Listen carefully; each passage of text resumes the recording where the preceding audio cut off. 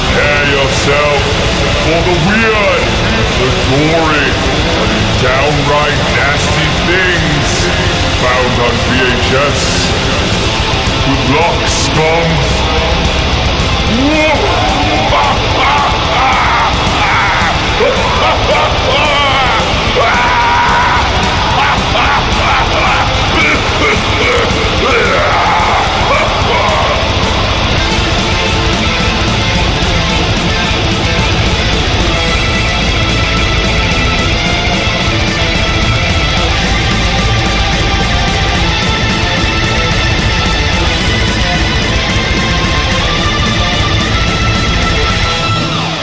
Welcome to Fright Night. Oh, wait, no, that's not us. Welcome to the Bad Taste Video Podcast. We are here, episode 132. I am Mike. I am here with my co-host Grizz. Yo.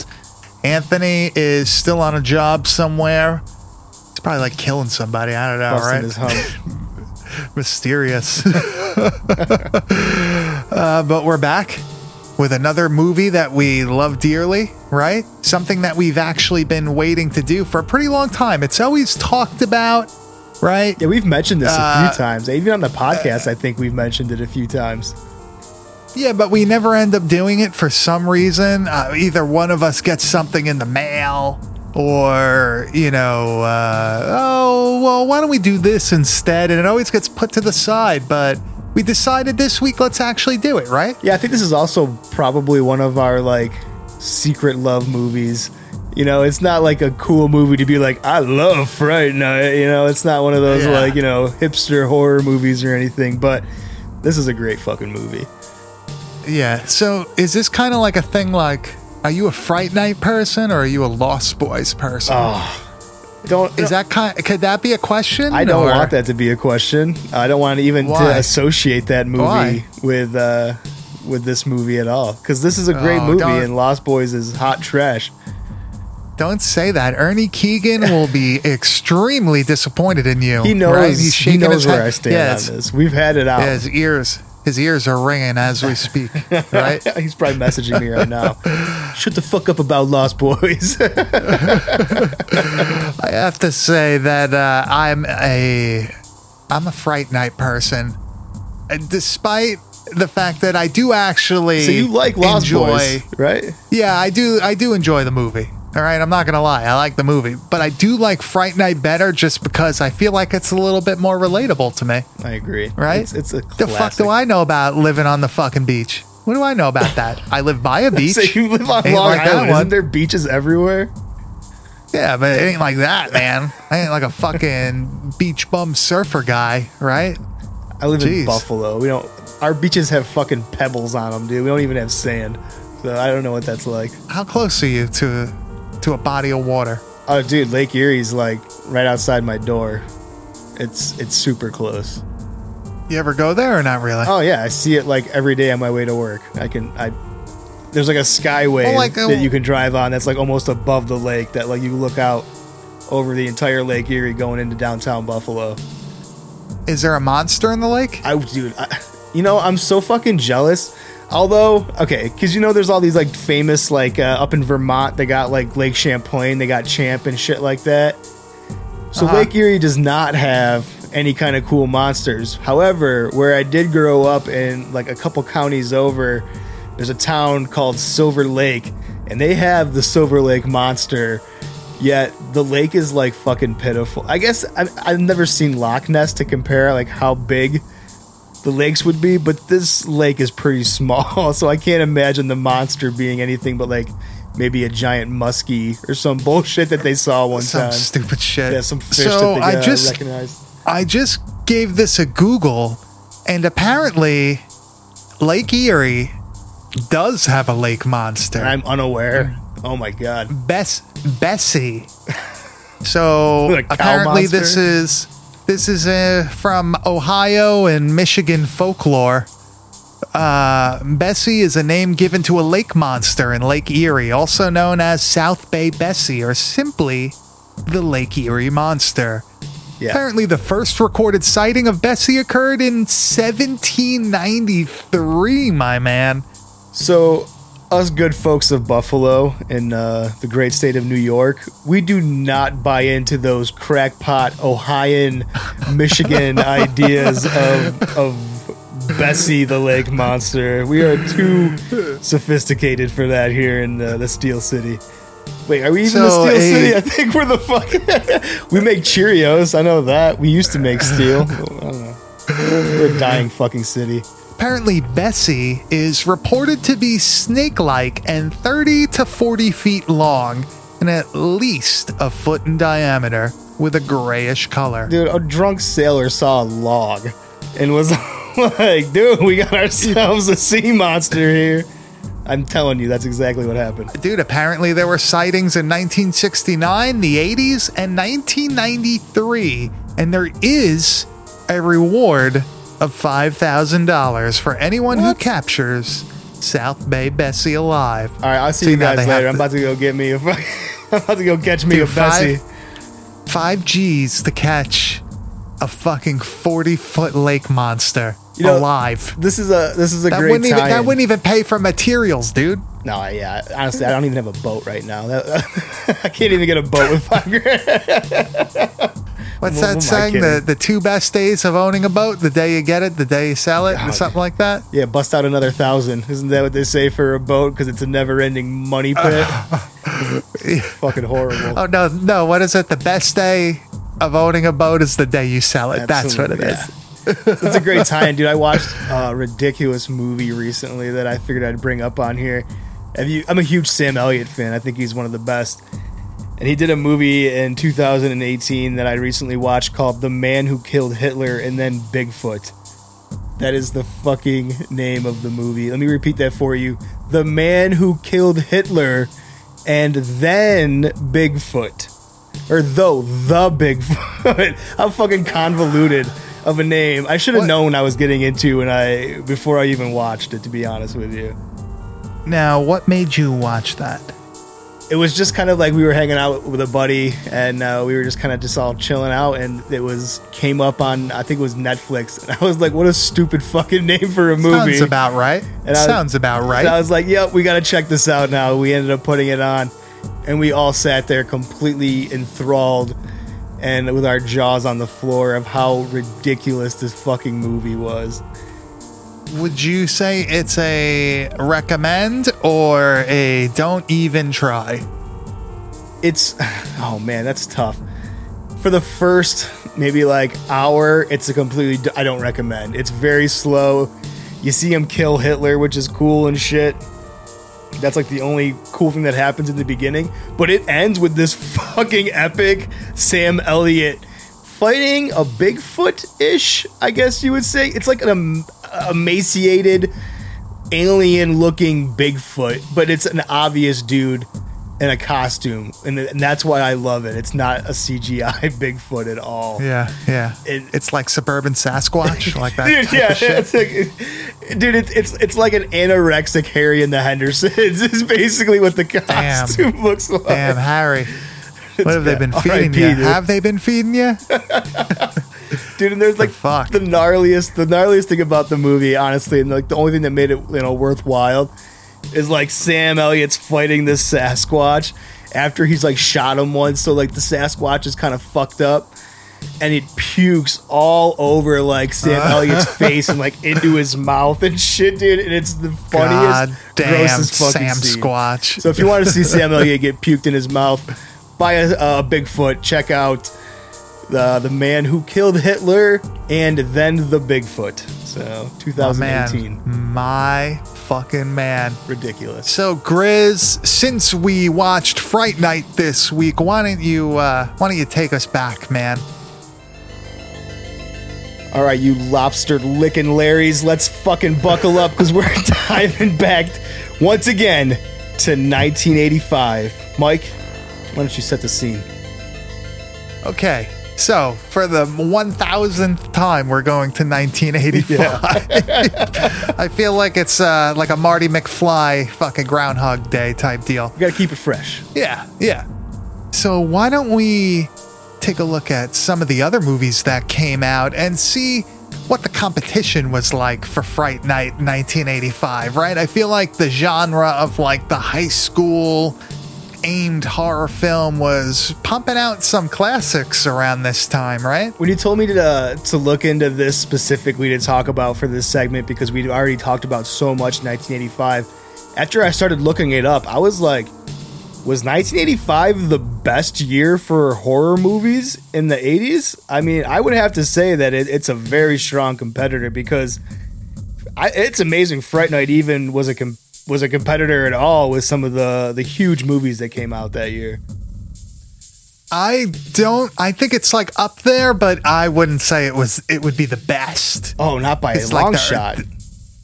Dude, like the early 80s, man, that was before any, that's like, you know, like how when technology takes a step, all the laws take a little bit of time to kind of like catch up. Yeah. I feel like in the early 80s, all the censorship and everything kind of took a second to like, wasn't quite wait there a second. yet. What the fuck did you just fucking release that? Like one of those types of things. And I feel like that made for some really like solid movie going experiences if you were into the genre, at least at that time. So I'm just gonna start right out with a hard question for you. I'm gonna give you 3 movies from 1985, and only one of them can stay. Okay. Return of the Living Dead. Okay. Reanimator. Okay. Or Day of the Dead. Oh shit, dude. For only one of them could stay. For 1985. These are the 3 best in my opinion of the year, by the way. So is this more of just my opinion or like what's best for everybody? Oh, I guess that's a good way to look at it. What's your opinion? For you personally, which one can you not get rid of? The one that I absolutely would not be able to get rid of out of those 3, and it pains me to do this, but I would say Day of the Dead. Really? I feel like that movie is legitimately one of the best horror movies, to me at least, of all time. That's the one I expected least for you to say, honestly. No, dude, that movie is fucking perfect, man. That is fucking awesome. It is I love a great that movie. Like I said, those are the 3 best of the year in my opinion, but Reanimator is so close to my heart. I can't imagine a world without Reanimator in it, so that would have to be the one that stays. Now, this is why it's so hard for me. I also have a Reanimator tattoo. We both have Dr. Herbert West on us. The love is real. Yeah. I also really, really love Return of the Living Dead. That soundtrack, after seeing that as a kid, that soundtrack really like made me start listening to a lot of bands like the Cramps and TSOL, all shit like that. I had no idea who these bands were until I saw that movie, and then I went and like, you know, at the time, fucking Kazaa, whatever. I like looked it up and I was able to find it. I was like, wow, this shit's really fucking good.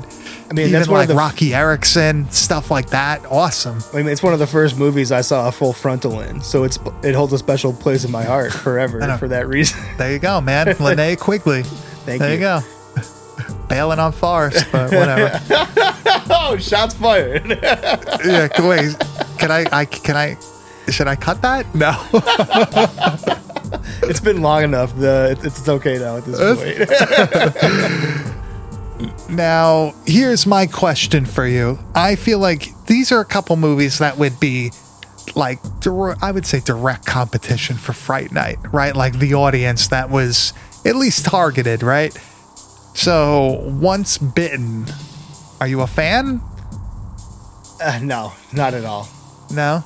Now, do you think that movie really would stand a chance against something like Fright Night, or do you think that movie was kind of too corny for like, you know, I think once it hit the video? Yeah, that's like the video world. That was like the Shopper Club Plus version of Fright Night, in my opinion. I think it's very similar. It just doesn't achieve the same vibe, the same effects that Fright Night pulls off. I don't see it. Now, what about Nightmare on Elm Street Part 2?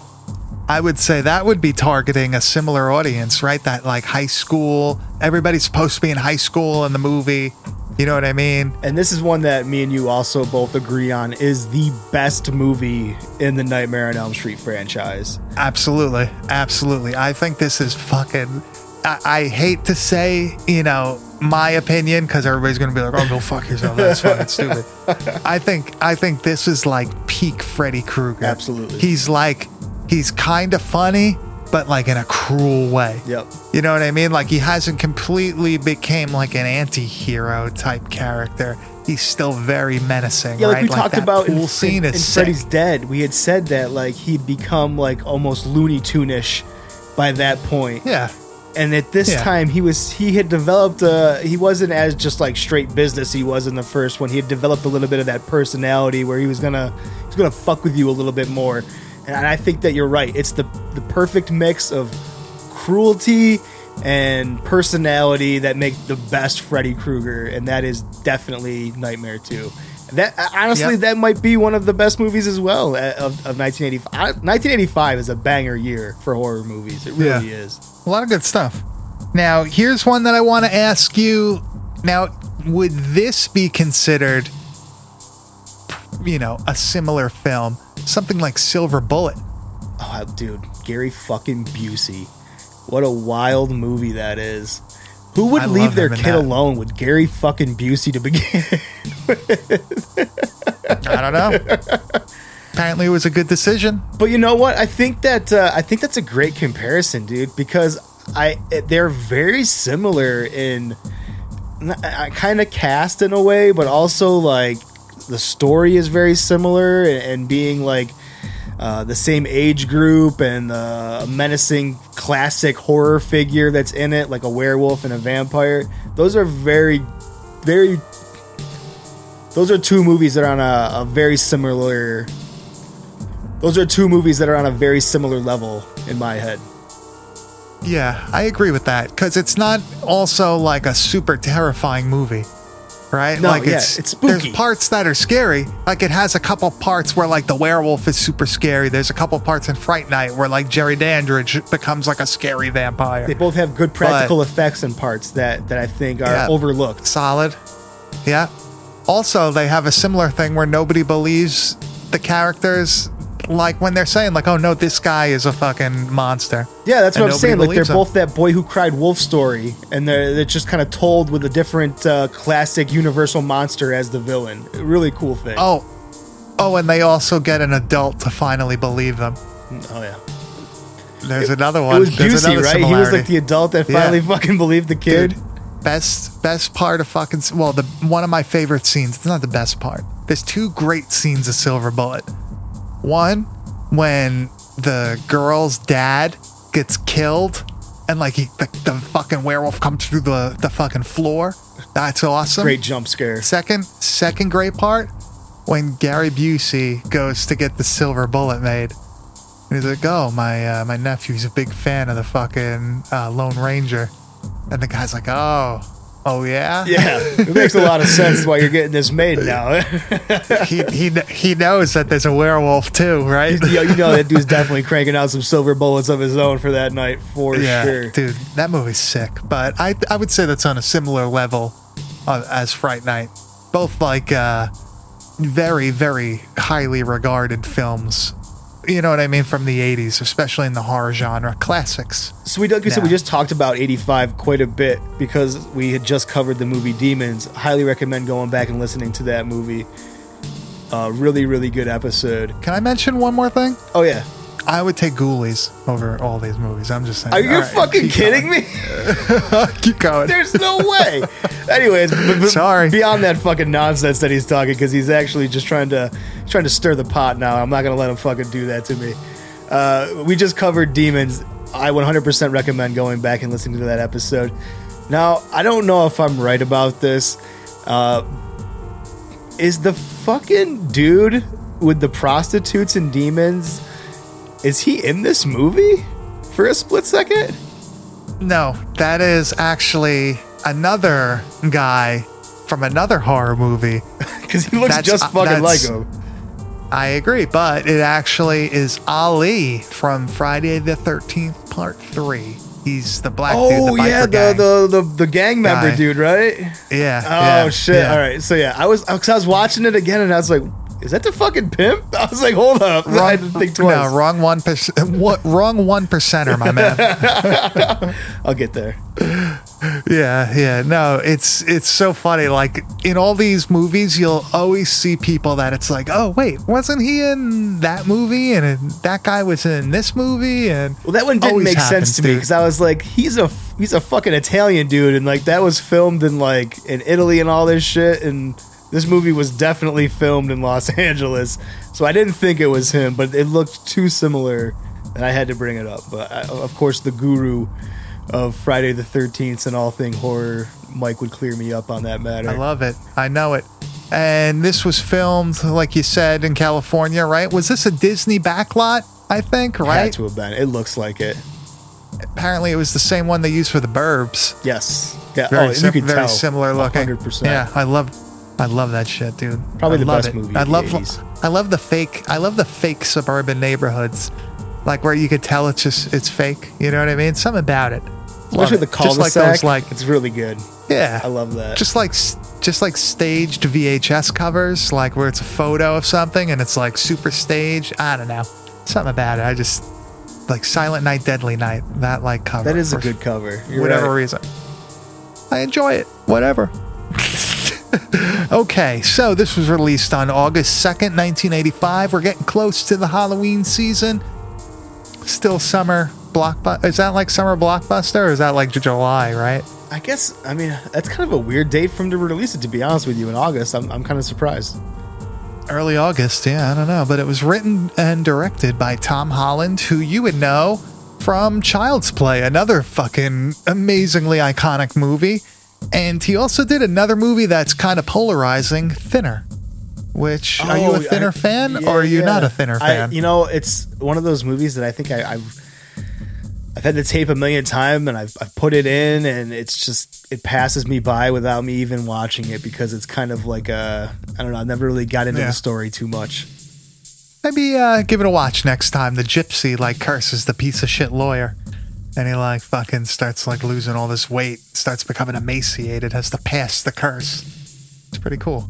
Good premise, but I don't know. I guess it's Stephen King. The actors, Stephen whenever King. I would put it on, I was never just. You got to draw me in, and I think the movie might have been a slow start for me. So, but I'll give it another Watch shot it if I one get day. the opportunity.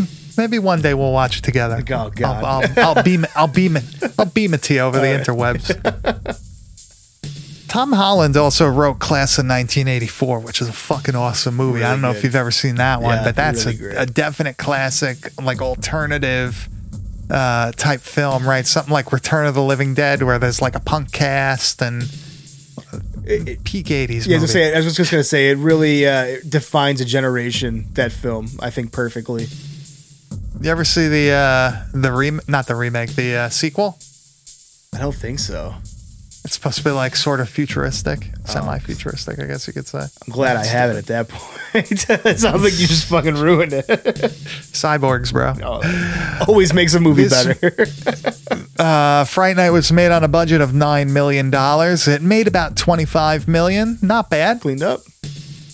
Almost 3 times its budget. That's not too bad. I think they did a great Especially job from- with the budget too. I mean, this looks like they pulled off quite a bit for $9 million. Yeah, apparently it all went to the effects. Yeah. Which is definitely recognized, right? You could tell that they did a really good job. Appreciated. Yeah. Yeah, Makes for the sure. movie. For sure. Apparently there was extensive behind the scenes footage shot by Mr. Roddy McDowell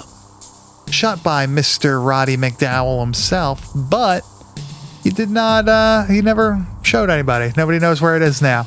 But there is like extensive, I guess, home video footage of behind the scenes. I saw some home video footage behind the scenes stuff on YouTube. I wonder if a couple of those things have surfaced or not. It was very like handheld cam, like home video style shit. So I'm not sure. Yeah, who knows, man? Especially that time, like a lot of the special effects guys would have cameras, you know what I mean? They would be fucking videotaping stuff as they making did a it. resume. Yeah, hell yeah. I like all those behind the scenes of like Evil Dead 2. Oh, dude, those are so good.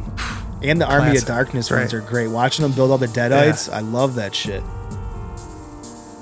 This movie has a lot of people that you, well, not a lot, a decent amount of people that you would recognize. I'll knock that down a couple notches. Chris Sarandon, who plays Jerry Dandridge, our main vampire, you know him from Child's Play, Oh, right? yes. He plays a cop, flips the role here, right? And I also didn't realize until doing like some research for this that he played Jack Skellington. He was like the voice actor for that role in Nightmare Before Christmas, and I've never seen the movie, so I guess it's not surprising that I didn't know it was him. But I guess I never associated him with that movie. I didn't know that either. But William Ragsdale plays Charlie Brewster. And the only thing that I noticed that was really kind of funny, and I was kind of surprised, did you look him up at all? I did, and he didn't do much, honestly. Did you see the credit before this? No. Screams of a Winter Night. He was in that. Really? I can't. Very, very hard to find, expensive VHS tape. Oh yeah, I've seen the movie and I can't even. I can't place him. I don't know. Weird. Play some random character. I don't know. I thought that was pretty I'm funny. gonna hit him up and see if he's got a copy. Yeah, hell yeah. Amanda Bierce, who plays our main female lead in this movie. Marcy Darcy, though. Yes. Fame. That's where I right? know We'll her go from. on.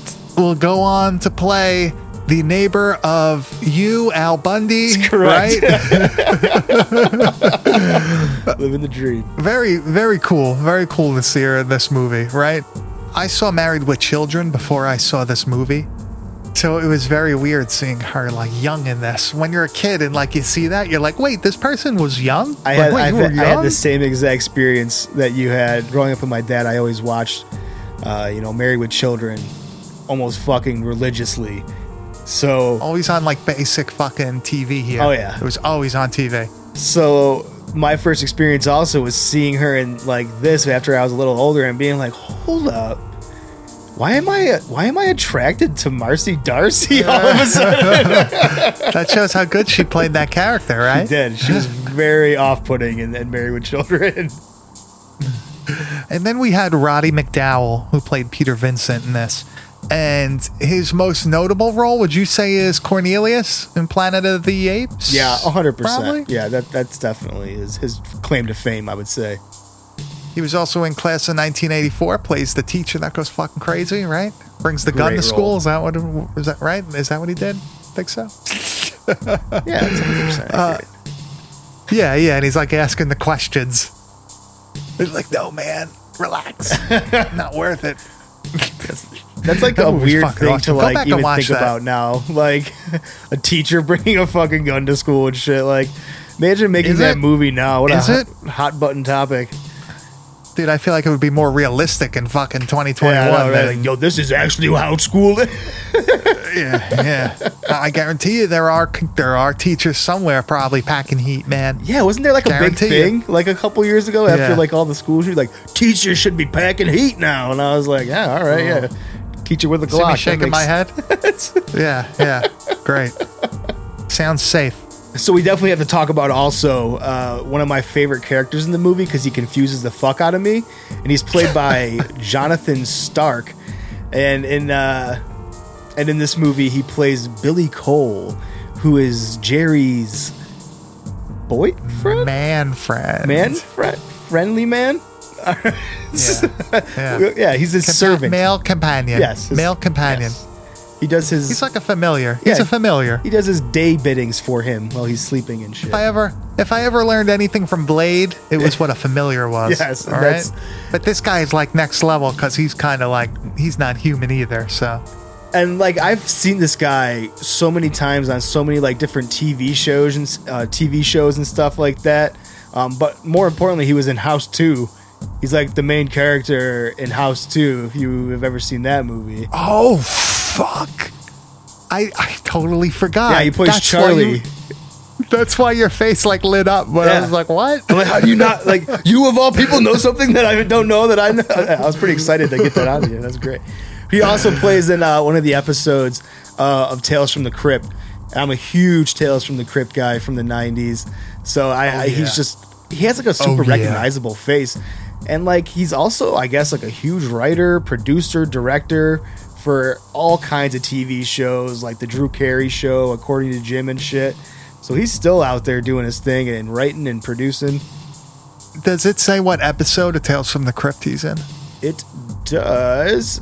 The Tales from the Crypt episode would be My Brother's Keeper from 1990. Is that the one where they're Siamese there's twins. like a yes, okay. Wow, I totally forgot about that. What's your favorite episode? That's my question. That's how I gauge a person. I really do love that first season Christmas episode. I think it's like the last episode of the season with the evil Santa The Claus. All Through the Night one? Yeah. That's a really great one. Just because it's like one of the ones I remember like we always watching for Christmas time. I would have to say mine is also from the first. Actually, there's two I like from that. There's the one with the magician where he buries himself alive and then he eventually forgets that the cat died. I think it's something like dig this cat. He's like real far out. It's something like that. And then the other one is Yella, is another good one. The World War I. The one with like fucking dude, Dan Aykroyd is in it. Oh yeah, dude, it's so crazy. You see people like that in these fucking episodes. Lance Henriksen, Martin Sheen is in that one. Fucking dude, that one is awesome. Highly recommend that. The twist at the end is great. You kind of see it coming, but it's awesome. I mean, you gotta watch Really Tales good. from the Crypt anyways, because just like I said, for one, it's great, but you will be like dumbfounded at the people that you see who are like weren't that big then, but that went on to be huge actors. no joke. Yeah, real no fucking joke. cool.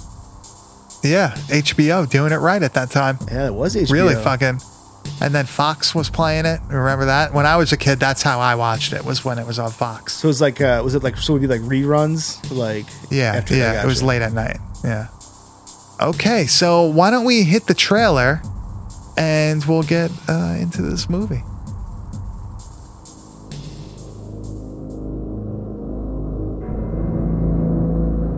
What would you do if you accidentally discovered the house next door was occupied by something not human? Something horrifying. Something unspeakably evil. No one believes you. Mom, I didn't have a nightmare. Not your They mom. did kill a girl over there. Not your girlfriend. Charlie, is this some sort of a trick to get me back? Not even the police. Look, I know it's crazy. I know that, but look, Lieutenant!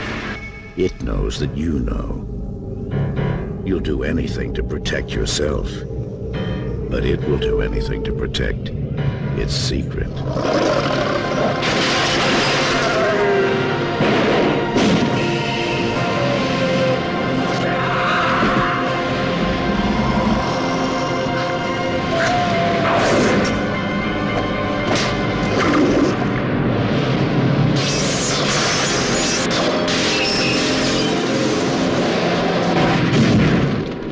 Fright Night. If you love being scared, this could be the night of your life. Fright Night, a classic of the mid-'80s, kind of lost in the 90s, and a huge resurgence in the 2000s and beyond. Right? Would you like me to do the synopsis this week, my man Grizz, or would you like to take the helm? Maybe I'll give it a shot. Let's see. Yeah, let's hear it. Let's hear it. A young man struggles with his own identity as he also struggles to prove to his friends and loved ones that a vampire has moved in and is killing locals in the town that he lives in. That's pretty good. I also like the voice. That's good. my new synopsis I think- voice. Yeah, A+. I think if you do the voice, you'll just keep doing good ones. Yeah, and like it doesn't So- matter if I say anything that is actually really coherent or like that makes sense to the movie. If I'm doing it in that voice, you're like, oh, this is Yeah, just- absolutely what happens. Yeah, perfect. I think that's a great synopsis of this film. So why don't we get to the main cast of characters in this movie? Not really that big, right? I would say a medium cast, almost a slasher-esque cast. It's the perfect size cast, in my opinion. Easy to keep track of. You can care about the people. Yes. You don't get lost. It's great. I love it.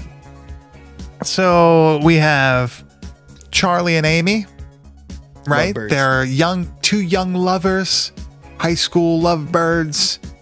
They are kind of in different places where they want to be when it comes to the relationship, right? Charlie's all about Yeah. getting laid, baby. I mean, yeah, we kicked this movie off with a very awkward. I mean, it's awkward, but it's also a very cliche 1980s blue ball scene where you have the Yes. Yes.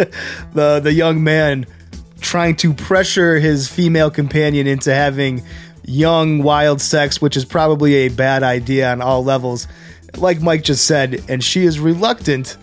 And this is a weird fucking scene for me, dude, because she's not into it, and like, you know, she's basically stated she is not ready for this.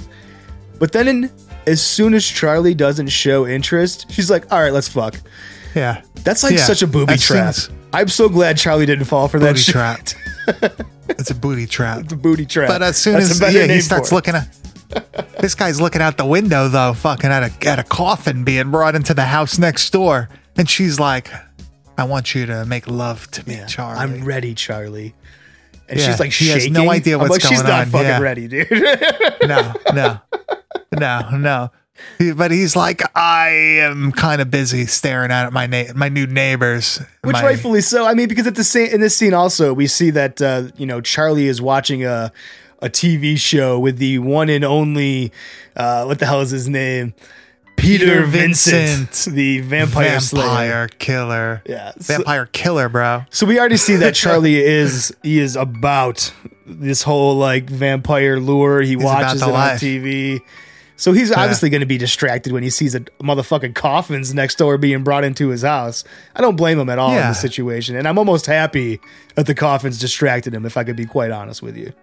High school me would not give a fuck about the coffin. No, me neither. Let's just be real for a moment. That's not realistic at all. Not a thing. What the Not a situation thing. would happen. Sorry. Even Also, worse- you just mentioned what? Even worse though, as like, this whole thing is happening and, she's all pissed off because Charlie's all worried about the coffins.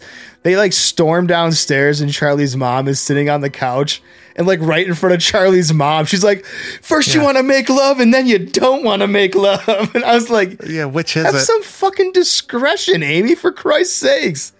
Nah, she's like, the mom is like the typical spaced out 80s mom of a horror film, right? Are you guys fighting? What's happening? They were just talking about fucking. Are you in depth? Like, what the hell is wrong with you, mom? Yeah. Crazy. But you mentioned him before. We also have Peter Vincent, our fearless vampire killer, right? great in He's this supposed to movie. be, I guess, like a Vincent Price type character, which originally his role was written for Vincent Price, but I guess that didn't work out.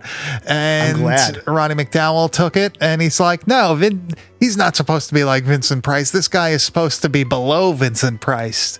He's like a He's wannabe been playing this Vincent Yeah, Price. he's been playing the same character for fucking years. That's his only claim to fame. I'm like, wow, that's a really deep way to play that character.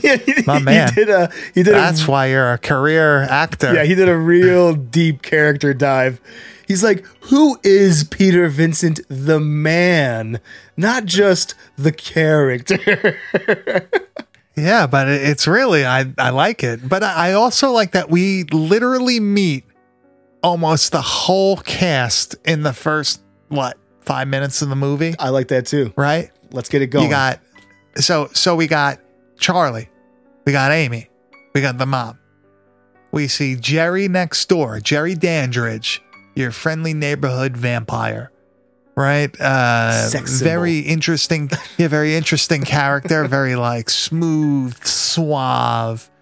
You would never think that he's doing something fucked up in his house Yeah, really. unless you looked at He's it, got because it real looks like a nice fucking murder sweaters. house. And when he's got, He's real got a nice sweaters, cardigan on. You better look out, Yeah, you better watch out. especially in the 80s.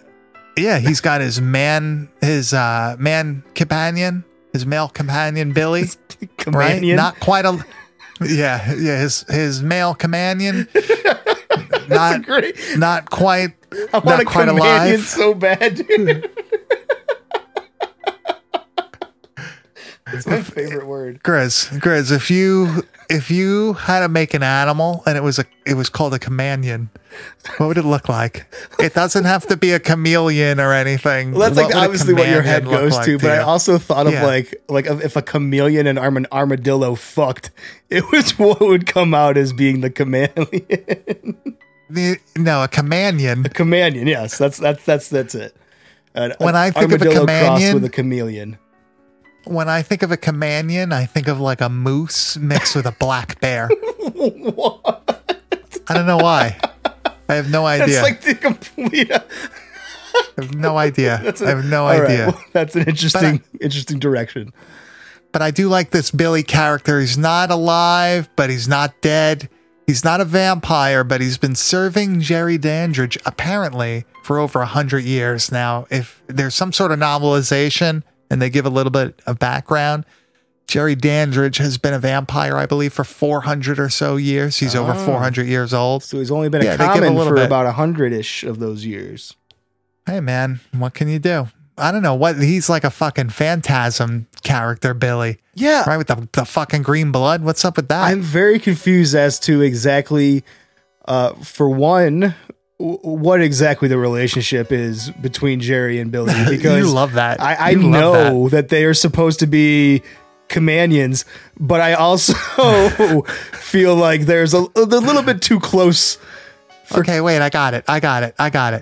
A companion is when you have two powerful males in a relationship. So like, companion. yeah, like our podcast is two companions coming together to discuss their love of it's movies. just no, it's just a companion. It's just a command. I see It's what like you're a saying. flock of seagulls, like it's a companion. This podcast is a companion. I love this. All right. However, their companion, I think, borders on love making. Well, now, They're just now, very it's close. funny- I don't know. Well, now it's funny you say that because, like, Jerry's bringing these girls home, and this guy's obviously in the house. And is he like in the room next door? Yeah, is he like or is peeking through a hole in the wall? I was just gonna say, like, is like the portrait's eyes moving? You know what I mean? Like he's watching from the other room. I feel like they are, because Billy is not secure enough with himself to have Jerry bring home women and him not be a part of it in some way. I mean, Yeah. he loves Jerry and he wants to protect him. So I don't think he would let the companion alone wouldn't allow that to happen. I'm sorry. No, it's against the companion. It's against the Ten Commandments. We gotta stop. And finally, we have Evil Ed, which I love the character name. I feel like everybody knew somebody like this in high school. Some of us were this person. Yeah. Some of us still are this person. Yeah, sorry. Awesome character. Yeah, just like Awesome you're horror character in this obsessed. movie. Kind of spastic, maybe a little bit ADHD on the a little crazy on the wild side, which I loved it. I think his line delivery in this movie is a fucking plus. He's just over the top, but it makes the character so much better the way he plays it. Yeah, and you get this sense of like who he is originally when you first see them in school, and like Charlie's trying to tell him that his neighbor's a vampire, and he's like making fun of him, right? Like, yeah, bullshit. This Bruce. is like He's like just this is like a nerd making fun of another nerd, right? Like one of those types of things. I think it's just very similar to being like any close guy friendship is probably like this, where you constantly give each other shit. You constantly find ways to pick on each other. And you really get that friendship from these two people. They're always, picking on each other. He hates being called Evil Ed. Brewster's gonna call him Evil Ed. He's gonna give Brewster shit for being fucking ridiculous and thinking that there's vampires, because it's just another fuel to the fire of their friendship. And I love that. It feels real to me. Yeah, 100%. And like, if you came to me one day and were like, dude, like my neighbor's a vampire, you have to help me do something about this, I would 100% be like, what the fuck are you talking about? Like, get the fuck out of here. Stay off the fucking drugs, dude. You're fucking Yeah. Yeah. That's it. And that's a perfectly valid reaction I would to be like, have you're to right. somebody saying that to you. I think even, everybody kind of enabling him with Peter Vincent even was kind of much. I wouldn't even do that for you. Well, okay. You know what I mean? So like you're saying, like Peter Vincent enabling him. So obviously Charlie thinks that these, is the only one that believes these, or that this vampire itself has moved in next door with his companion, and that he has to now like convince all these people. So he tells the cops, and like the cop comes over to bother Jerry, and like even the cops is like, dude, you fucking brought me over here for some bullshit, and leaves, Charlie in the dust. And Charlie's kind of left being like, how the fuck am I going to convince anybody that what I'm seeing is real? Because mind you, now at this point, we've already have a situation where Jerry has been invited into the house by Charlie's mom, so he's allowed to come in. That's a very important rule of vampire lore, and Jerry knows that Charlie's onto him, so there's already some conflict happening. And at night, Jerry comes in and fucking attacks Charlie. So Charlie knows for sure that he's a vampire. There is no doubt in Charlie's head at this point, So that's like the proof that Charlie needed. So he's now trying to convince everybody, and nobody fucking believes him. Well, it's crazy. Why would you believe him? But if the cop did check the basement, like Charlie said to, he would have found the coffin, dude. He would have found the coffin. And that would have been it. But the cop probably would have gotten murdered by fucking Billy, so it wouldn't have mattered because he's like superhuman. And at first, wouldn't have mattered. What's his name? Peter Vincent doesn't want to enable Charlie. He thinks Charlie's fucking crazy. He's like, dude, you've watched too many of my movies. Get the fuck out of here. Wait, but also he caught Peter Vincent just as he got fired from his fucking job. So he's in a hard spot. That's actually a key note to know that he doesn't have a job anymore. He's going to be without some cash for a while. Oh, fate. That's fate. That is a lot of fate in this movie. That's a good point. Because when Amy and Evil Ed go to Peter Vincent's house to ask him to go enable Charlie, he looks at the mirror. He's like, oh, I have a prop from that movie. And it's the mirror that he uses and that he sees in the movie that somebody's a vampire. And then in real life, he uses what I mean? To actually see that Jerry is the vampire. Yeah. But he only helps because he's in that hard situation and he needs money. And Amy's like, look, I got $500 in my savings that I'll give you if you just go over with fucking Charlie to this dude's house and tell Charlie that he's not a vampire. Because none of them believe it. They're just like, just fucking entertain him. Just like, pretend, make some bullshit up. I just want to circle back and say that scene where Peter Vincent is talking about the mirror, it's like really weird because it's one of the only scenes in the movie where he's genuinely like, that was my favorite role that I ever played. Like I still have like the mirror from it. And you expect there to be like a joke or something else, and then it isn't. You know what I mean? Like he's actually like very, like, you're right. He's touched by it. That's the only time there's no like punchline to it, or. And it's also like the only time that I think we see that character outside of the character that he's playing on TV, that he's been playing all these years. Like, it's the one time that you see him in the apartment where he's like reflecting on that character instead of trying to be that character to the kids and to Charlie and everybody. Yes, he's not Peter Vincent at that point. Right. He's himself looking back on the memories of Peter Vincent. And that is weird. It's like, it's a total weird break for this movie, but it's a pretty powerful moment. That's really cool. Yeah. Yeah. But what's weird is that he doesn't have the turn until the end of the movie. Yeah. So he's kind of like in this weird character limbo throughout the whole thing, right? Where like first he doesn't believe, then he believes, and then he doesn't believe, then he believes, and then he goes and he's too afraid and all this shit. So it's crazy. This brings to this cool thing that happens, which I can't remember happening in too many other vampire movies, where they have this proof of vampirism with a vampire who is willing to show that he's not a vampire, and there's like a vampire slayer killer who's coming to, give this proof. I think it's a really cool concept. And because they all show up at the house, the three kids and Peter Vincent show up to Jerry's house, and Jerry has decided, yes, I will show you guys I'm not a vampire by doing whatever you need me to do. And they agree on... It's rigged though. On it's holy not water. like, right. Yeah. So you saying it's rigged. I don't get this. the whole holy water thing. Is it not blessed? Is it really not holy water? Yeah, it's just water. It's just water. So then how did Jerry know that it was not going to be actual holy water? Was he just taking a chance? Well, I guess they believed Peter Vincent because when they called, remember, it's like, no, it's just going to be water because they all believe that it's bullshit. It's supposed to be like me talking to somebody else that doesn't believe either.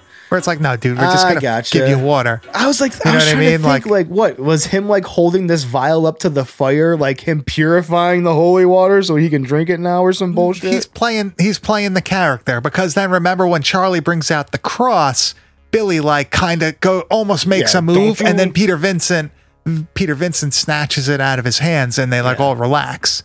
You know what I mean? So like you're saying, Peter doesn't believe at this point, but as they're leaving the house, he's got that pocket mirror. He looks at the mirror from the movie and sees, shit, motherfucker Jerry ain't got no reflection. So the jig is that up. Shit's fucking awesome. But instead of like helping him, he just like runs out of the house like a bitch, and he doesn't even want to tell Charlie. He's like, "Oh, I didn't see anything at all," and Charlie has to pry it the fuck out of him. He's in shock. Imagine finally fucking realizing this shit is real. Oh yeah, I've been playing a character for 40 fucking years, and now all of a sudden it could actually have to be a reality. I guess that would be shocking. I would think that's pretty cool. Who am I to judge fucking Peter Vincent finding out that their vampires are real? Yeah. I'm sorry. I'm 100% off base. I love the Peter Vincent character, dude. I love the horror host helping. The wig I really wish there was more of that. Because, like, there's, like, the Elvira movies, but, like, she's not... It doesn't really have anything to do with her being, like, a horror host at all. You know what I mean? Where, like, Peter Vincent is a character that's actively, like, he was on some fucking shitty cable show. You know what I mean? That's a great turn of to me, that's a great... You're a host, but now you have to be, in reality, what you've been tending to be all along. I think that's really cool. You're right. There should be more movies spun off of that concept. I think that's a real untapped market, but they also in this movie have a very strong vampire with Jerry, right? I feel like this movie really works in total because like the vampire in the movie is believable.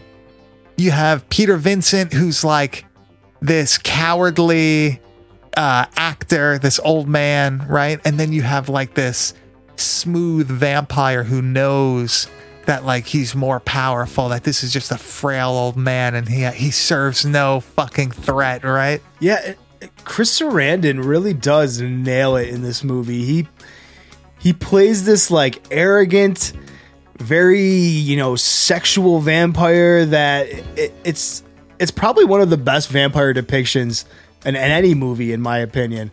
I think that for being a vampire who is supposed to be modernized in the time period that he's in, I think it's the best job in any film that I've seen, making a modernized version of a vampire. He fits in with like that 80s yuppie crowd so flawlessly. It's so perfect for that's how he would be in that time period. So I agree. But one also I feel like is really good is In Darkness, dude. Like the vampires then, like it's just, who would it be? It would be all just fucking like people that got caught up in the whatever happened. Yeah. And where would they be living? Animal. I can't. Darkness is one of the best movies ever made. Can't even put this on the same level as Darkness because this movie will never even exist on the same realm that Darkness exists on. That's how good Darkness is. Best vampire movie ever? Darkness? Probably one of the best movies ever. In my top 5 best movies of all time, for sure. Earth shattering, right? Yes.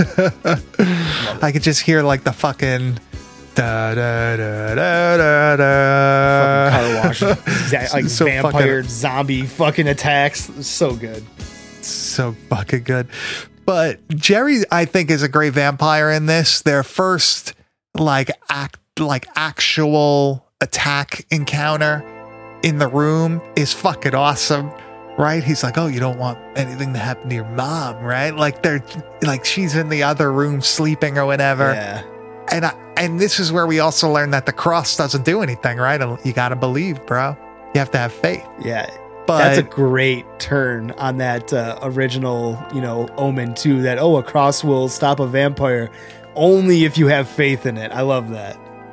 But I also like that he uses the pencil and which is, it looks like a stake and puts it through his hand and that hurts him. Yeah. Right? Like that actually does something. And I like that that's another trope that it's like, oh, well, does this work? Yeah, kind of. We'll try anything, all the vampire things. There's a great scene in the beginning too, where Charlie goes to Evil Ed and is like, what do I do? And Evil Ed lists off all the classic vampire things that, Charlie can do to try to help himself. And it's like the garlic and all that shit. And it's just so fun. I love it. I love that the most basic shit is the stuff that works. Yeah. Right? No reflection, right? Sunlight, holy water, the cross but you have to have faith. And then the stake kind of works. It kind of, right? It kind of works. Right. Yeah. I was a little surprised, but so we've had this whole thing now where we have two people who are aware that Jerry is a vampire. Yes. We have Peter and we have Charlie, who now 100% know for a fact that Jerry is a vampire, but Amy and Ed are still on this side of not believing, which I thought was weird because Amy was legitimately standing right the fuck next to Charlie. She would have saw it too, yeah. And she would have heard fucking Peter be like, I didn't see a reflection. You were standing right next to Charlie. If Charlie heard it, you would have fucking heard it. So I thought that was some bullshit. Stupid. But anyways, so these three are now like, all right, we got to take everybody home, and they're going to walk through the fucking city, even though they just confronted a vampire. I'm like, what the fuck universe are you kids living in? So anyways, they go off for this walk, and Ed goes off by himself, and boom, what do you know? There's fucking Jerry taking him out. Boom, he's gone. He's now a vampire with Jerry. And now we're left at the club scene. And this is probably one of the coolest fucking scenes in the movie. And it has this song that is stuck in my head forever. It's like, do-do-do-do-do, do-do-do-do-do. I hear this fucking beat nonstop, dude, for the past week. So you guys have to fucking deal with it too. But what do you think of this club scene? No. I don't want you to ask me what I think. I want to know what you think about this versus the Terminator club scene, because I feel like it's a very similar idea, right? Oh man, they are very similar. I feel like it might even be the same background dancers in both scenes. They just change the lighting, and then it's the different fucking scene for it. You never know, man. Oh man, I gotta go with this one. There's just something special about that music that the Terminator music doesn't do for me. Really? Oh, dude, I love the Terminator music. It's so good, baby. So good. But I do like the nightclub scene in this. Marcy Darcy and Charlie Brewster go into the nightclub. They're trying to get help, right? They call Peter Vincent. Peter Vincent blows them off. He's too afraid. Yeah, he's a bitch. Right? Ain't nobody coming to help until the bouncers show up. When Ali shows up, he gets his throat cut, right? It looks like his neck gets slashed. This is and so the other stupid guy to gets me. That whole fucking thing is dumb.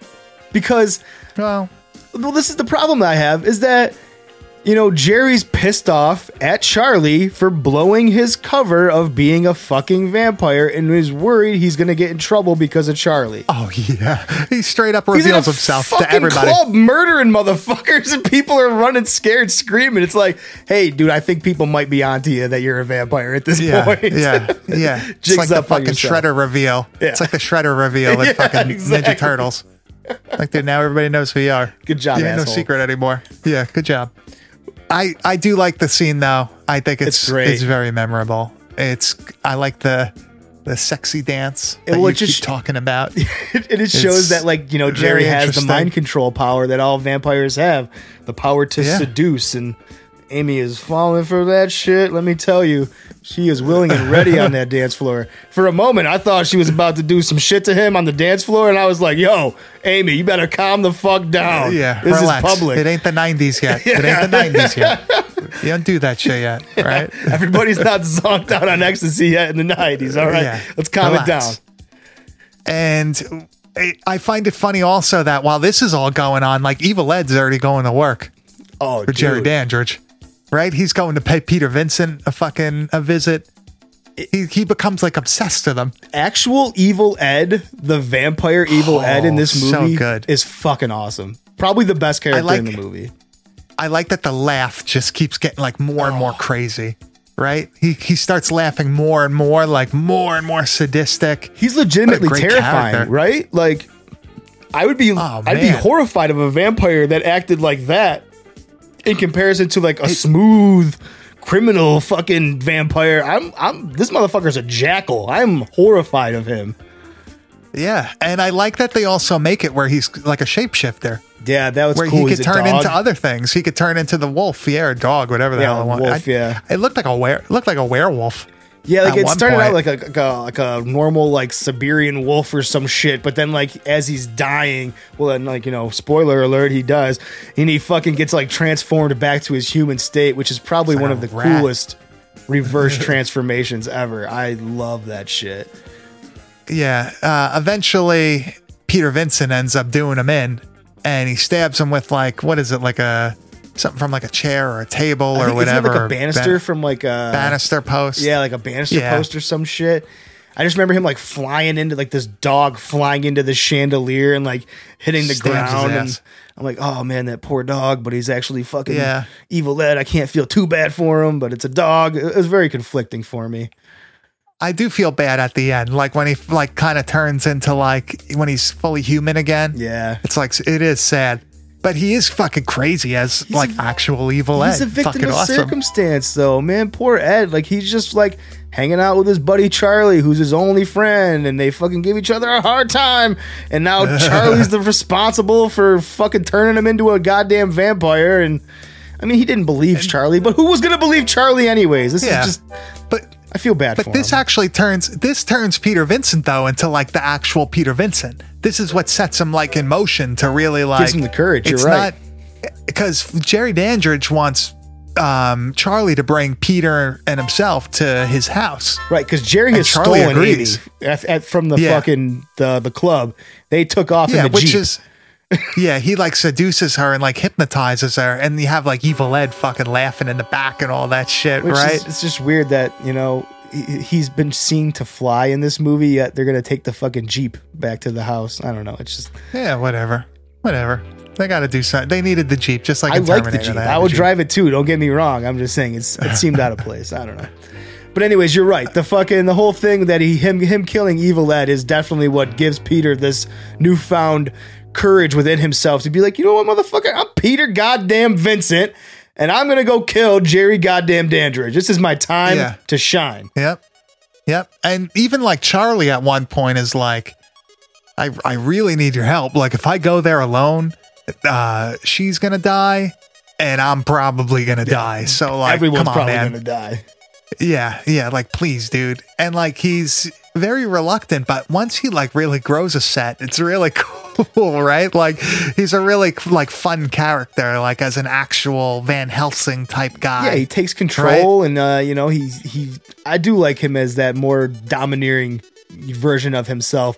Although he still has this like doofiness to him, and he still has this.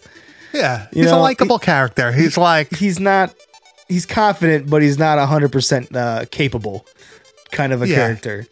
very almost like an Ernest. Oh, great! Yeah, that's a great. It's like if fucking Jim Varney were to play Van Helsing, this would be the character Yeah. that you'd get. Like if actual Jim Varney played Van Helsing. Yeah, for sure. Yeah. But I do like the final battle in this when they do eventually go to Jerry's house to save Amy. It's fucking cool. They actually do kill Billy, which confused me even more because they just pump him full of lead, right? They shoot him a bunch with a handgun. comes back. Then he stabs him. Yeah, then they stab him with like a fucking a stake, and that kills him. But he's not a vampire because he has like green blood. Yeah, I didn't understand He's- that. he's- Why the fuck? I know he's And the Commanion, but what the fuck is he? Like Dude, Commanion he's not a gets life fucking from his- vampire. He's not a. No. He's not living, obviously, because he can get shot in the goddamn head. It takes a stake to kill him. Is he like a a low level vamp? I don't know. I'm so confused by Billy. He's got green blood. Makes no sense. Makes no sense at all. And he can go in sunlight. Yeah, he's So- he's the reverse vampire. He's not a that vampire everyone, at all, Was yeah. worried about on The Simpsons when all the parents were fucking. So anyway, also at this time period, there is a very, very sexy scene between Jerry and Amy that's happening. And I'm pretty she sure there was gets turned. penetration. I'm sorry, but I'm pretty sure that there Penetration. was. And I'm not talking about the neck teeth, if you know what I'm saying. All right. I think Amy gave it up. And I think Charlie's about to get the old sloppy number 2s after all this is said and done. Hey, man, whatever. She can do what she wants. She can. No, But- but she's a fucking child, Mike. That's what I'm saying. And Jerry is a fucking grown ass man. And there is an issue there. There is a serious issue with a grown man vampire seducing a high school student. Well, we have that trope that it's like, oh, like she looks like somebody that I once knew, right? Like Do you that. think There's that, that like, the- callback. Do you think that like the age of the consent like goes away once you're past 200? That like if you've been around for like if you're 400, you got to like really take like your age and like the grand scheme of how long you're gonna be alive. So he's like, yeah, I'm 400, but I'm gonna live to 1200. So like I'm really like an 18-year-old in my life right now. You know, it's like really twisted in like Interview with the Vampire when there's like the little girl that's a vampire. Oh yeah. And it's like you're old as fuck, but like you're still a little girl. Weird. You know, there's some vampire law that makes for some very tricky situations that it must come up, and I don't know if I'm a fan of that. Vampire law. We have to go to vampire court, I believe. If you violate fuck, I got vampire called law, jerk. you bet your ass you're going to be in vampire court. God damn it! Got called for fucking jury duty. Fucking vampire court. God Vampire damn jury it! duty. I got a call out of work. Fuck. But I do like how they basically storm the house, right? They go in, they're going to kill both these guys. They successfully kill Billy, and then you have that final showdown with Jerry Dandridge at the end where they have that cool scene with him standing in front of like the broken glass. No, the sun's And coming like you up. see the night, yeah, you see the night sky, and you see the sun start to come up, and they do fucking get him with the stake, but it wasn't enough. So they have to chase him down into the cellar, right It's like into a the false basement. ending. I thought for sure when Yeah. the first time I watched it, I'm like, oh, they finally got Jerry with the stake, you know, because he's flying around, he turns into a bat and shit and all this crazy stuff. But I'm like, oh, all of a sudden he's in the fucking basement. Yep, he goes to his coffin, and I like when they finally go down there and rid the world of Jerry Dandridge. They use the sunlight to kill him. And he kind of like fucking turns into this giant winged creature, right? And he explodes or fucking, it's cool. You know, the cool thing too that I found out was that giant like bat creature at the end there that Jerry turns into is actually like a prop from Ghostbusters that they did, like they turned it down because it No was way. too scary. Really? Yeah, it was too scary for the Damn. movie. It was supposed to be the Chaz. ghost in the Chaz. library, but they ended up changing it. Wow. And they just reused it for this movie, same production company. So they're like, hey, we got this fucking gnarly ass bat. It'd be perfect for a Dude, vampire. that's sick. That's Also, fucking awesome. sexy Amy Vampire in the basement is looking super nice. Just have to point that out. I am attracted to vampires, and she is very, very nice looking. But they do, in fact, kill Jerry, and she turns back to a human. Yeah, So- that's like traditional vampire Yeah, law, that's- right? That's in the book Yeah. of section. That's know, in one of whatever. them. That's in one of the It's subsections. one of the penal codes of vampire law. Is there like Old Testament and like New Testament of like vampirism? Well, yeah. You know what I mean? Like, oh no, like in the old way of vampirism, if you were bit by a vampire, it was like being bit by a snake and you died. Which I liked that type of vampire from Chillers, where That is when you classic. get bit, you don't turn into a vampire, you just fucking die. Like they drain your life force, like you're. There's That's also it. that whole like the vampire won't kill you, it won't turn you into a vampire, it just keeps you around for feeding. That whole thing too, which I think is kind of weird. I don't like that one so much. Overall, though, I do enjoy the way that they use the lore in this movie. I think it was done really well. It paid tribute to like all the old movies. It did some new stuff, But overall, I would say it's actually like a by the books vampire movie. I think that's why I Right? like it so much, is that it stays true to the things that I know to be vampire law. It stays true to the things that I expect a vampire movie to have. And it plays on all the right sensibilities for me to just really have a great time, to get behind this movie, to give it my full attention. And that's what you need for a vampire movie. There's so many out there. It's such an overdone genre that to stand out, you gotta be fresh, and you really have to be on point with the time that you're coming out. And I think this movie nailed it. I 100% agree with that. I think they definitely were able to capture that mid 80s feel in it. Totally. I think they were also able to translate that well into the vampire character, where it wasn't cheesy. It didn't come off as something like a Salem's Lot type vampire where it's this fucking monstrous thing that you only see like a little bit in the movie. And I actually think it's pretty funny because these two guys, fucking Jerry and Billy, are supposed to be antique dealers, and that's the same as Barlow. Like true and companions fucking- would be, they sell antiques. It just gets so better. sick. I love it. What a love So that's a Salem's Lot connection there. Can I get a prequel that's just, how these two met and like how they fell in love in the first place? Because there's a beautiful story here that we're just not getting right now. There has to be some fan fiction somewhere out there.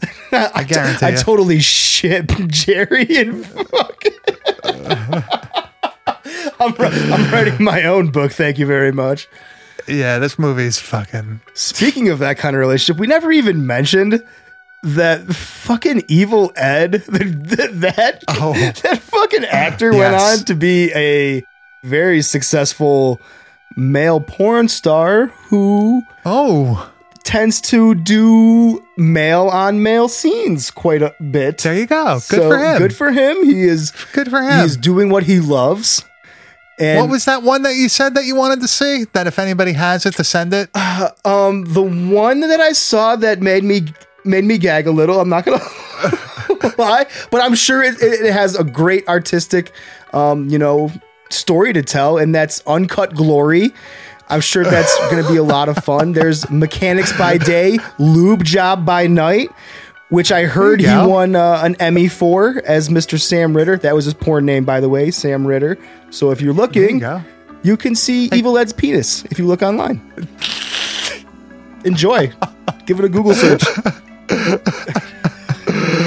And from there, let's read some reviews for Fright Night from some other satisfied viewers. Well, that's perfect because Unsatisfied viewers. I have two very unsatisfied viewers that I'm going to cover. So this is a good spectrum. Okay, you know what? Shoot me one. Shoot me one, baby. Let's hear it. This one here I thought was good. While Roddy McDowell is endearing, Stephen Joffrey's is insufferable, and the rest is just bland. This film plays on a long, awkward moments of a vampire preying on a teenage girl's sexuality. Thumbs down. They didn't get this movie.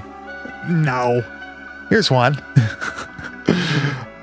I was interested in watching this movie based on the good reviews, but I cannot get past the opening scene in which Charlie, male protagonist, shames and guilts his girlfriend, Amy, for not wanting to go further than just making out.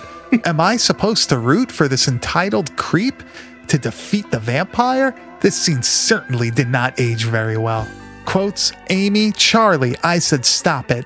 Charlie, Jesus, Amy, give me a break. We've been going together for almost a year. All I ever hear is Charlie, stop it. You're giving me blue balls over here, Amy. What the fuck? Classic Oh my God, 80s. that's in like every fucking 80s movie that you're gonna watch. This Come on with that. this other 1-star review that I have. This one specifically goes out for my buddy Ernie Keegan, and this one reads, 1 star, terrible plot and acting, waste of time. If you want to watch a good 80s vampire movie, I suggest you watch Lost Boys. There you go. See, we said that it was very similar, and there you go. Some people prefer Lost Boys, I guess. Elijah K, go fuck yourself. That's a bad review. Oh man, some people just fucking, for some reason, they just hate this movie. I don't know. Apparently, a lot of people got a German import when they didn't order it, though. That seems to be a common problem. Reviews that did say that. Yeah. So beware, buyer beware on Amazon. Actually, don't buy on Amazon. Yeah. Buy a video from Bruce. Sutter Kane rules, right? Bloody Night Video. Ask him for Fright Night. Tell him Bad Taste sent you. You have to check that video though. Oh my God. So is there anything else you would like to say about Fright Night? I think Fright Night's probably one of the quintessential movies of the 80s that you got to check out. If you're a fan of 80s nostalgia, 80s pop culture, all that shit, I think this movie will satisfy those delights. I think you should definitely find this one, watch it. If you could find the VHS, it's cheap. It's not an expensive one. It's pretty cool, right? It's got the side flap and everything. Artwork is sick, right? You got Amy at the end on the cover. That cover is probably one of the coolest covers of all time, honestly. I love the face of the vampire in the clouds behind the house. Really great. Yeah, and I don't think people realize that that's Amy. That's supposed to be her. Oh, right? Oh, really? You just blew my mind. I didn't even know. Yeah. See? Right? Doesn't she have the teeth like that at the end? You're just an education machine. I can't get enough of you. No, wait, I'm right. You are right. Yes, I'm giving you credit for being highly educated on the matter. I was legitimately asking at that point. You started to make me doubt myself. I think you're right. But now that I'm looking at it on my screen too, yes, I would say that you are correct. That is her. Yeah. But it's an RCA release. I would say go find this VHS. It's cheap. Just get it for your collection. It's a must-have. Yeah. Right? Well, you can while it's cheap. You never know. Yeah. You never know. You never know. Okay, let's head over to Porno Corno and the Video Dropbox.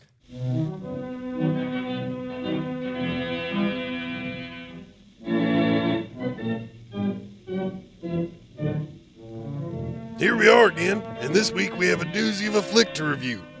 Back to a time when a bomb went off in the U.S. Capitol, and we had one of the worst presidents in modern history. Nope, we are not revisiting the year 2020. The year was 1983, and our feature today is Edith the Blue Fox. Right off the top, we'll share our love for Kitten Natava Dodd. Her 44-inch chest, 2-time Miss Nude Universe titles make it likely that our listeners need no introduction. 10 minutes into this film and she drops the line, "Make it $200 and you can shit on my face." What's not to love? Our VHS release this week is a slipcase from VCA Pictures with the tagline, "Where big burritos collide with hot tacos." The story is simple. Rick, played by Ron Jeremy before he was full-on fat and a confirmed shitbag, and Rick owns Rick's Blue Fox, where sex is served along with the cocktails. The film follows Rick in his slow build from a pony show attraction to the hottest club in town. We will leave you with Rick's motto for the Blue Fox. Fuck me, suck me, eat me, beat me, stick me, lick me, bite me, excite me, slut me, wreck me, lay me, pay me, zip me, dip me, have a thrill, do what you will, all girls are on the pill. Until next time, watch Smut.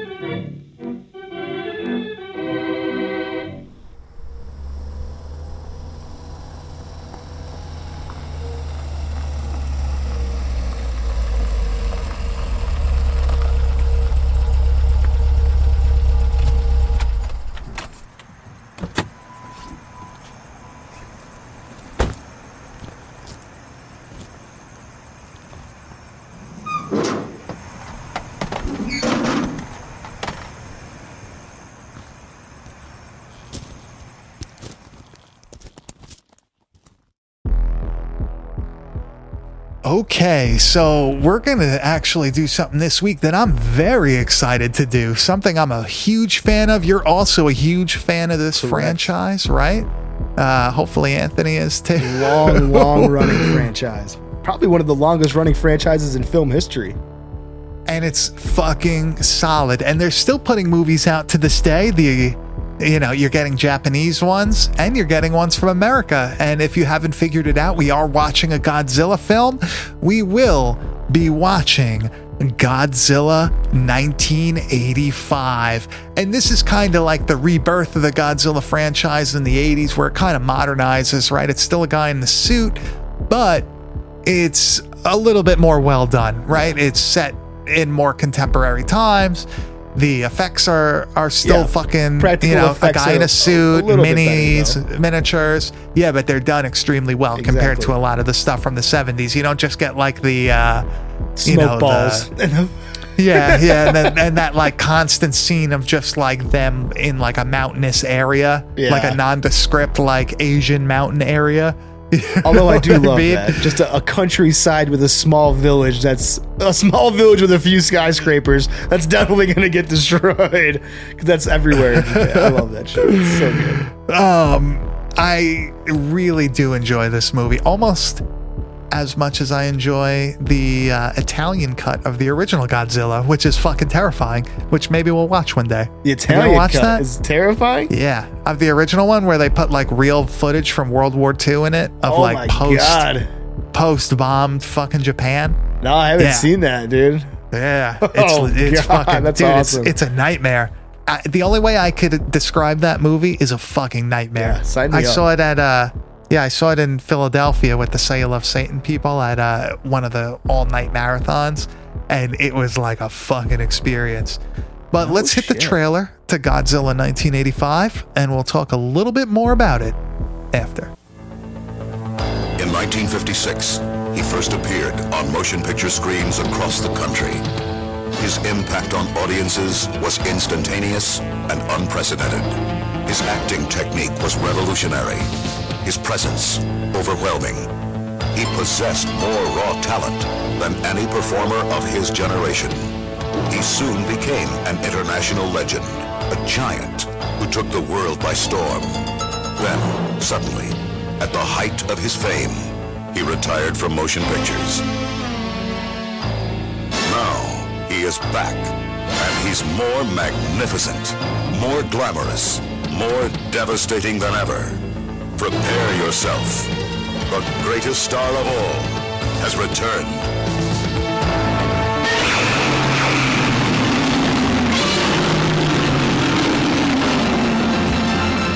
Godzilla 1985.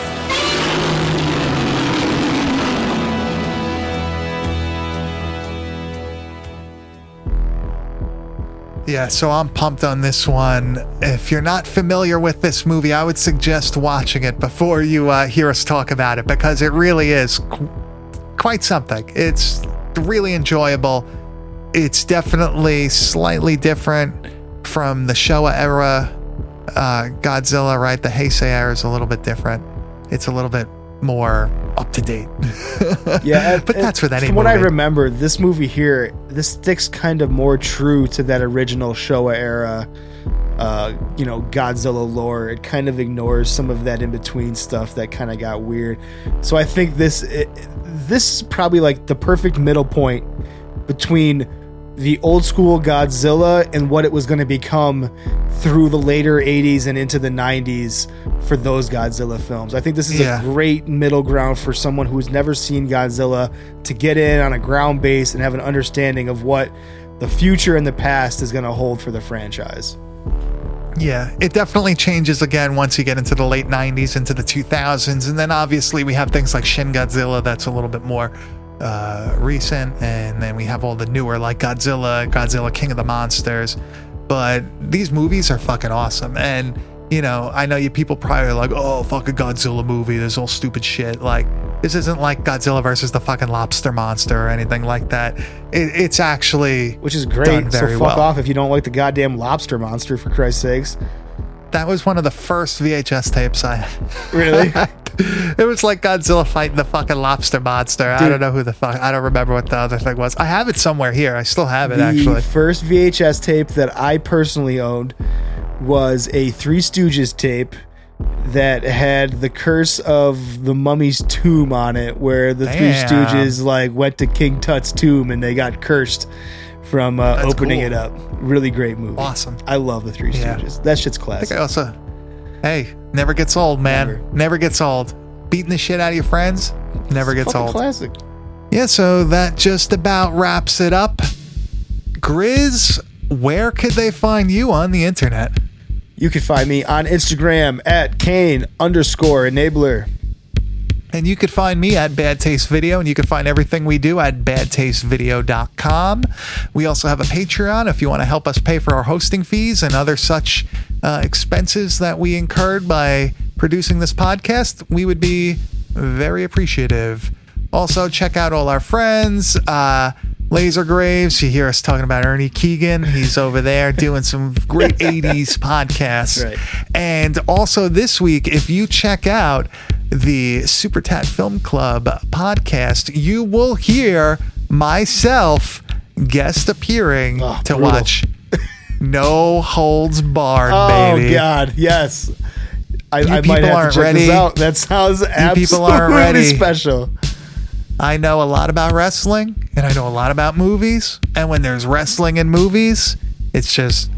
mwah. Speaking of Mike knowing a lot about wrestling, I think you guys should really stay tuned, possibly even later this week, for a little bit something special that we were just talking about beforehand that is going to include our love for wrestling and our love for extreme brutality that is all things horror. So we might have something special on the works.